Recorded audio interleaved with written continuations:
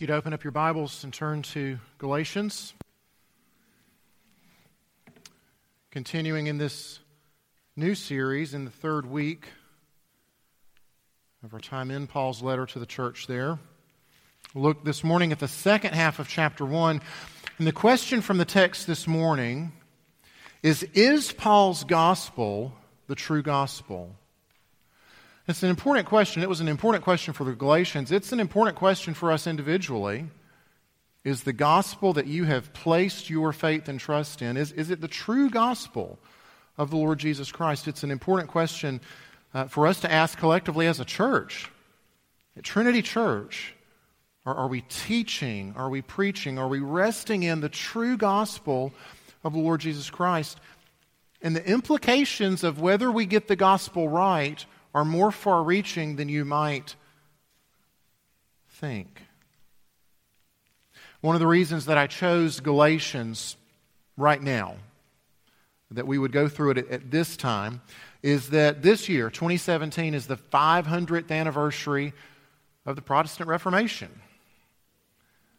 of an attempt to recover the true gospel. October 31st, 1517, Martin Luther nailed his very famous 95 Theses to the church door, the castle church door there in Wittenberg, Germany.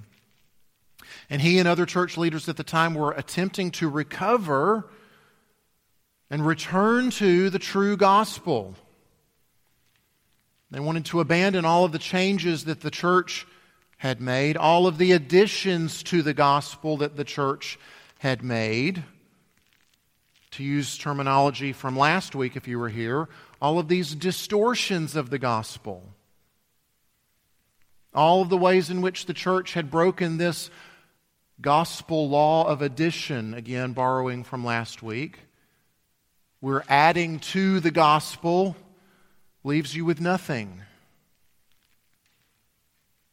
See, everything that the church had added to the gospel left them with something that was much more human than it was divine. And it's a very similar problem to what Paul faced in Galatia some 15 centuries before. So we're going to dive right into the text. I'd like to ask you to stand if you're able. I'm going to read Galatians 1, verses 11 through 24. This is God's Word. For I would have you know, brothers and sisters, that the gospel that was preached by me is not man's gospel. For I did not receive it from any man, nor was I taught it, but I received it through a revelation of Jesus Christ. For you've heard of my former life in Judaism, how I persecuted the church of God violently and tried to destroy it. And I was advancing in Judaism beyond many of my own age among my people. So extremely zealous was I for the traditions of my fathers. But when He who had set me apart before I was born, and who called me by His grace, was pleased to reveal His Son to me, in order that I might preach Him among the Gentiles, I did not immediately consult with anyone, nor did I go up to Jerusalem to those who were apostles before me, but I went away into Arabia and returned again to Damascus. Then, after 3 years, I went up to Jerusalem to visit Cephas and remained with him 15 days, but I saw none of the other apostles except James, the Lord's brother. In what I'm writing to you, before God, I do not lie. Then I went into the regions of Syria and Cilicia, and I was still unknown in person to the churches of Judea that are in Christ. They only were hearing it said, He who used to persecute us is now preaching the faith he once tried to destroy, and they glorified God because of me. May God be glorified as we study His inspired, inerrant, infallible, and authoritative Word. Let's pray together. Oh God, would you help us? Would you help us to see clearly from the pages of Scripture the one true gospel? And in seeing it, might we see more clearly and more quickly all distortions of the gospel. May we see this true gospel that has a divine origin, and may we put aside all of our humanly conceived gospels. Would you leave us at the end of the day trusting only in Christ, in whose name we pray. Amen. Please be seated. So when I think about the gospel, when I want to learn about the gospel, I've got a question about the gospel, I want to know how it works, I turn obviously to the Bible, but more specifically, I most often turn to Paul. I'll turn to Romans, that great magnum opus of Paul's on the gospel. Or I'll turn to Galatians, the book that we're in right now. Or I'll turn to Ephesians. Or maybe that glorious chapter in the middle of 2 Corinthians 5, which is such an amazing chapter on the gospel. Or perhaps Colossians 1. All of these gloriously rich passages and books that just ooze with gospel goodness, written by the expert on the gospel. There are few in the church. And by church, I'm being a little narrow here. I'm thinking of church in the sense of people who would agree that God's Word is inspired and inerrant and authoritative. That's the church I'm talking about. Few in the church who would disagree with the fact that Paul is an expert on the gospel. But have you ever wondered or asked yourself, why? Why is Paul such an expert on the gospel? What enabled him to write about it with such clarity and passion and detail and description? I had not thought about that until this week. He was just the expert. But I think that it has very much to do with how Paul received the gospel. And that's a topic that was hotly contested in the first century, at least by Paul's opponents it was. Especially by the opponents advancing a false gospel among the churches in Galatia. And that's why Paul has to start out like he does in verse 11. So if you remember last week, Paul was pretty upset. And he blew his top, if you will, in surprise and shock and astonishment. Now he's taken a deep breath. He's counted to 10. Because he says, "For I would have you know, brothers and sisters." So he's simmering down a little bit. His tone is a little bit more familial. And what does he want them to know? I want you to know that my gospel is not man's gospel. You might have a footnote there that says that it means not according to man. The NIV says it's not something that man made up. The most literal translation would be, the gospel I preached is not human. And so by Paul having to state this, we can infer that his opponents, in attacking Paul and in attacking his credibility and in attacking his gospel, they've claimed that Paul was not the apostle he claimed to be, and they claimed that his gospel was off the mark. It was made up. He came up with it on his own, or he got it from headquarters. He got it from those folks in Jerusalem who also got the gospel wrong. And so the essence of these opponents' accusation against Paul is that, you know what, he's nothing but a second-rate apostle with a second-rate gospel. And so I want to show you first off, sort of in a nutshell, what Paul's argument is here. How is he defending himself in order to defend the gospel? And so in verse 11, in a nutshell, you've got the crux of his argument. I would have you know, brothers and sisters, this gospel that was preached by me is not man's gospel. It is not a human gospel. And he goes on to give throughout the passage several reasons. So let me just highlight those. It's not a human gospel, verse 12, because no man taught it to me. No man gave me this gospel. It was revealed by the risen Christ himself on the Damascus road, as mentioned in Acts 9. Also, verse 16, it's not a human gospel because he didn't consult with anybody. He received it. Jesus showed up on the Damascus road. And some might have said, oh, well, and he immediately ran off and conferred with... No, he didn't. He didn't immediately consult with anyone. Verse 17, he didn't go to HQ and to see if this was approved or not. To see if this is allowed. He didn't. He didn't go and learn it from the rest of the apostles there. In verse 18, he does concede, yes. He's just trying to cover all his bases. Yes, I did go to Jerusalem, but it wasn't for 3 years. It was 3 years later that I went, and you know how long I went for? 2 weeks. And you know who I saw? 2 people. So he's trying to make this case, y'all, I didn't get this from any man. I didn't get this from any group of men. I didn't get it from the church in Jerusalem. I got it from Jesus.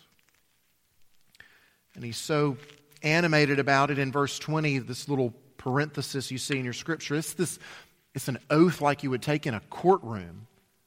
I swear what I'm saying is the truth. And so there's the crux of Paul's argument. This is not a human gospel. I got it straight from Jesus.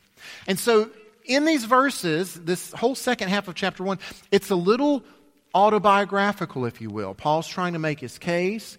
And these verses could even seem a little boring, or maybe, well, this isn't quite the important part of the letter yet.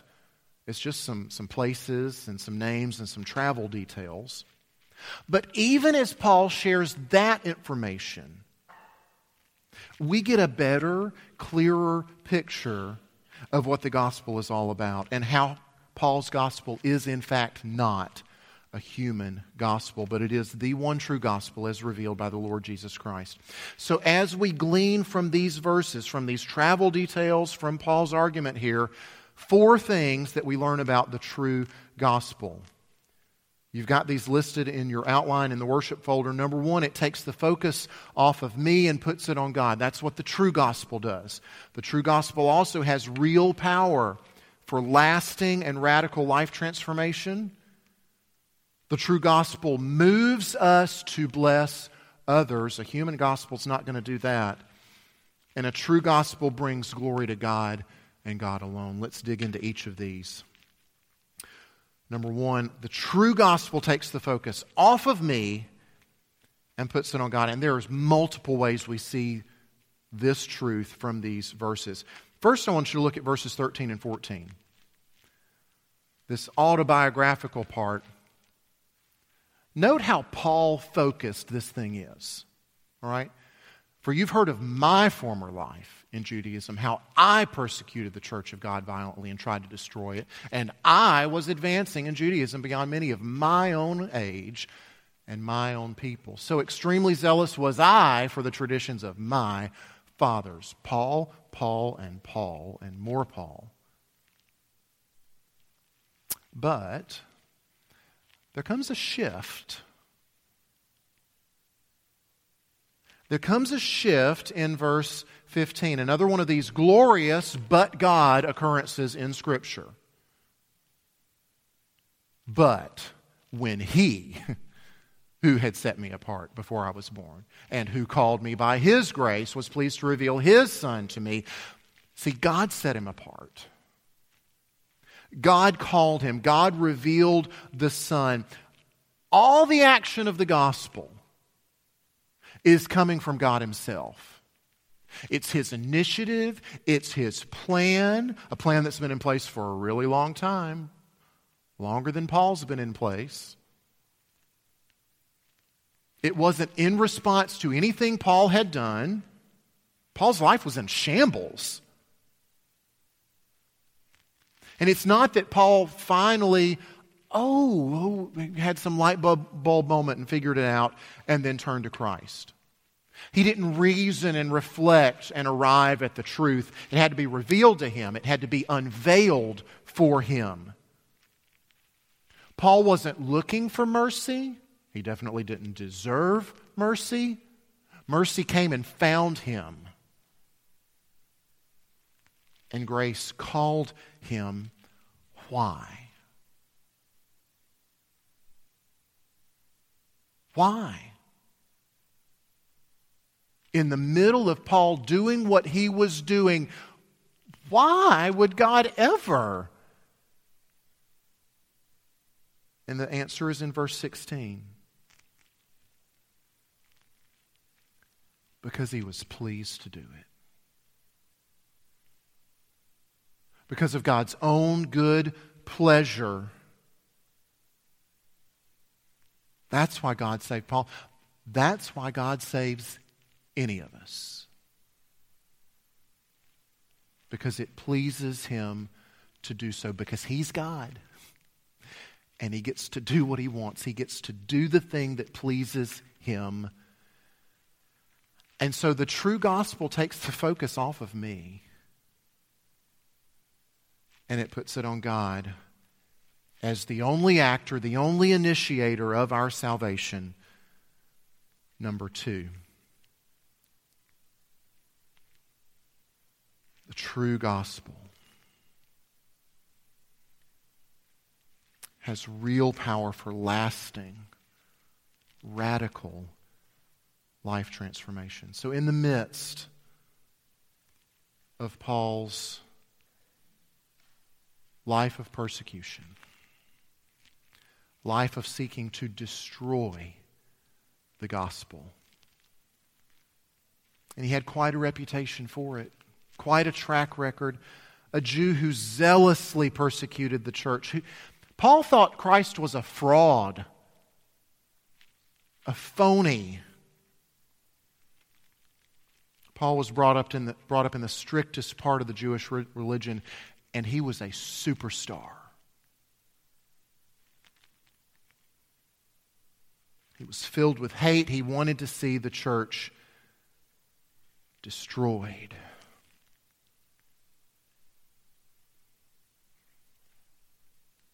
He had this reputation. It's a reputation that apparently took a while to recover from, because when the Christians first heard, Paul's turned to Christ. I bet he has. Right? Probably thought that this was some terrible trick.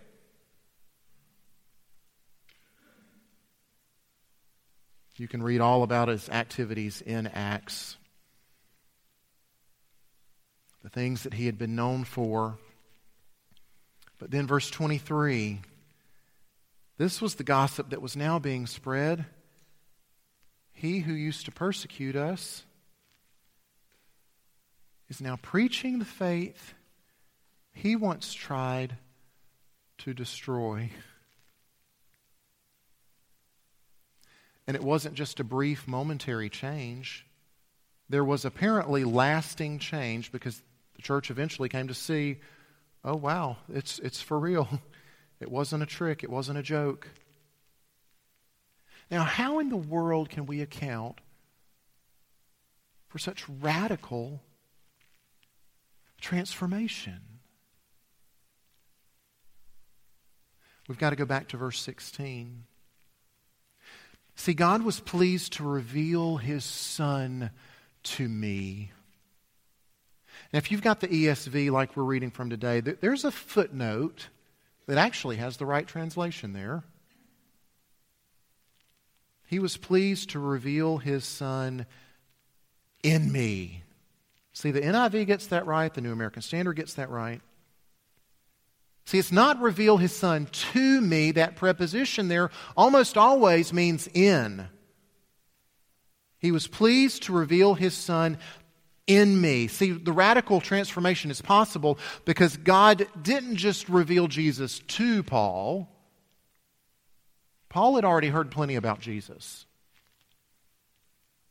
And he rejected it. He thought Jesus was a fake. But then on that one glorious day on the way to Damascus, he met the risen Lord Jesus face to face, and God the Father, by means of the Holy Spirit, revealed the Son in him.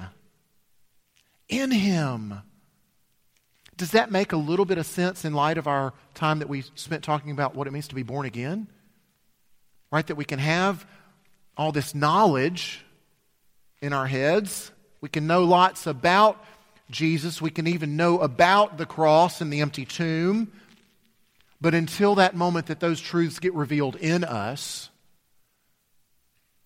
when that knowledge makes that ever so important 18-inch journey from our heads down into our hearts, until that happens, it was just facts. It was just knowledge that didn't make a bit of difference in our lives.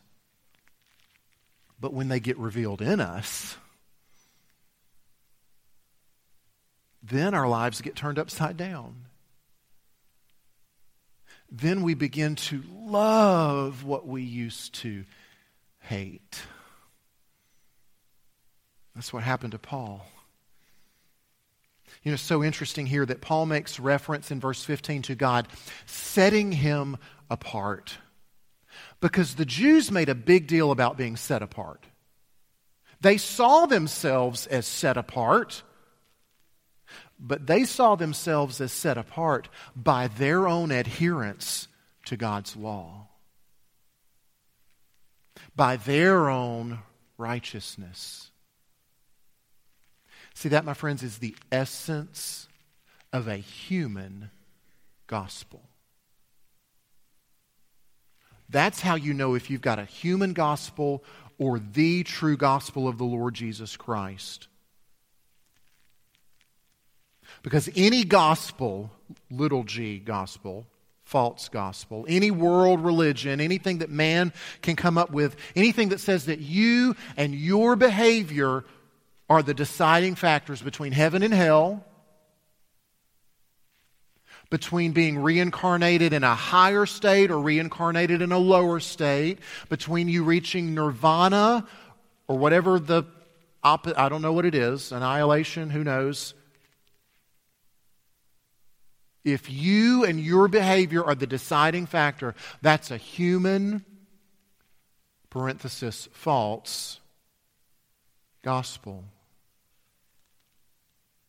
But the true gospel says, oh yes, you need righteousness.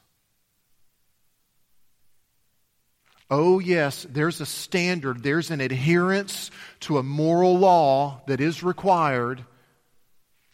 And guess what? You can't do it. You'll never measure up. You need righteousness, but it won't be your own. It will come from another. And it's in the true gospel of the Lord Jesus Christ that we receive His righteousness.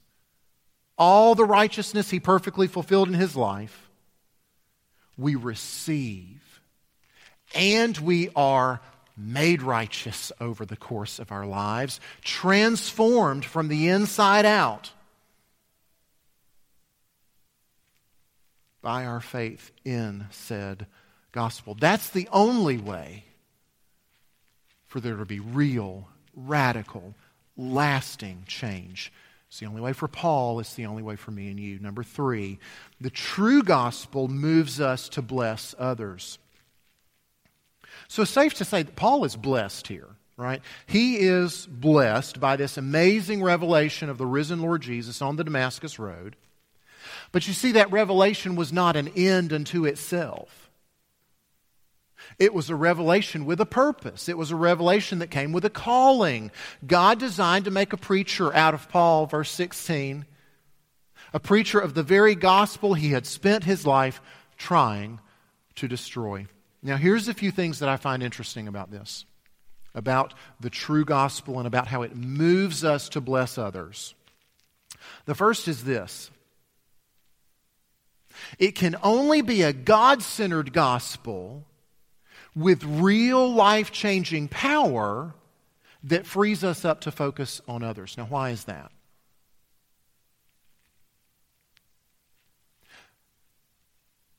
First, if the gospel is about us and about our efforts, then we are either too self-absorbed with our greatness, and how well we're doing, actually. Thank you for asking. And we're wondering why these schmucks over here can't seem to get their act together. Just from that prayer of confession that we prayed, right? If we're depending on ourselves, it's going to leave some of us arrogant. Because we're going to think, like Paul did, that he was advancing. He was a superstar. But the rest of us, that prayer of confession even said, leaves us anxious and depressed. We are anxious. We're constantly worried. Have I dotted enough I's? Have I crossed enough T's? Is my behavior okay? I don't know. I'm pretty sure it doesn't measure up. Oh, gosh, I'm worried. Y'all, the focus is all on us, and we don't have any energy left to give to anybody else. We got nothing left to give because it's all directed on us. So that's the first thing I find interesting about the true gospel moving us, freeing us to bless others. Because if our gospel focuses on a great God who saves rather than on us, and the great God who saves gives us the righteousness of His Son, then I can freely turn to my neighbor. And the second interesting thing is what neighbors I can turn to. What neighbors was Paul called to? To those nasty Gentiles. To those dirty, unclean, good-for-nothing Gentiles. The people he spent his whole life trying not to be like. And trying to stay away from, or they would make him unclean. So the true gospel is so powerful, we can even move out to bless others radically different from us. And the third thing that I find interesting about this point, we cannot afford to miss how powerful this gospel is. It took somebody like Paul and made a preacher out of him.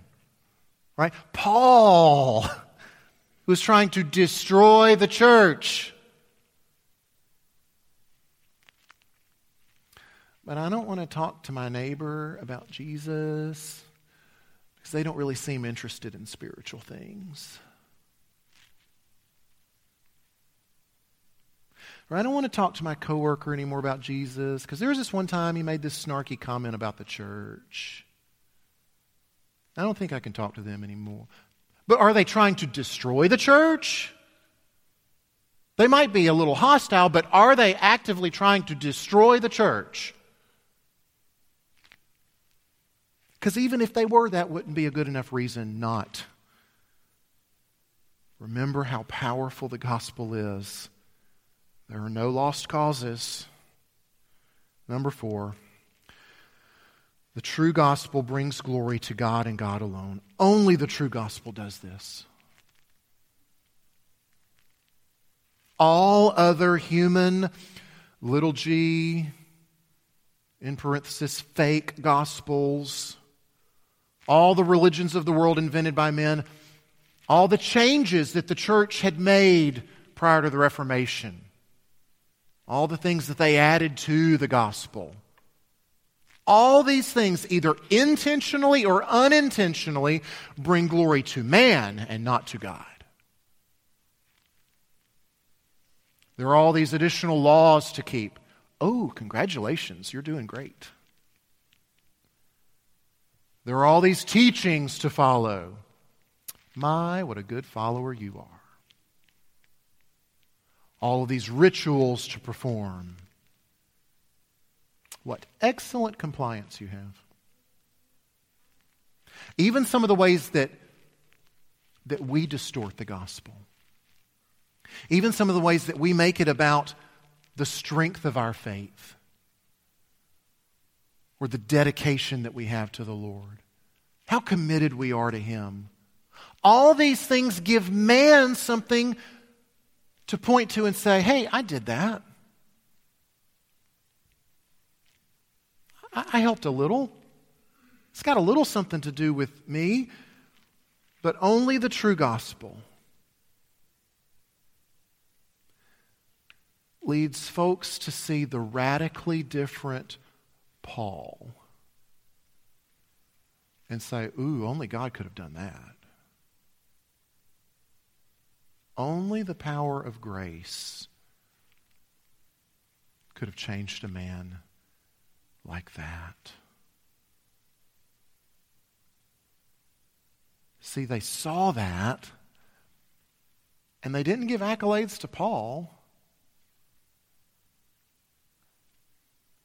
They didn't give Paul the time of day, really. They saw Paul's life. They knew what it had been. They saw what it had become. Now that they finally are believing that it's for real, glory to God. Glory to God. To God and God alone, because only He could have started that in eternity past. Only He could have set Paul apart before he was born and called him by His grace and radically changed his life. And only a great God like that will see Paul to the end and will see us to the end. True gospel brings glory to God and God alone. Let's pray. Oh God, may You be glorified. May You be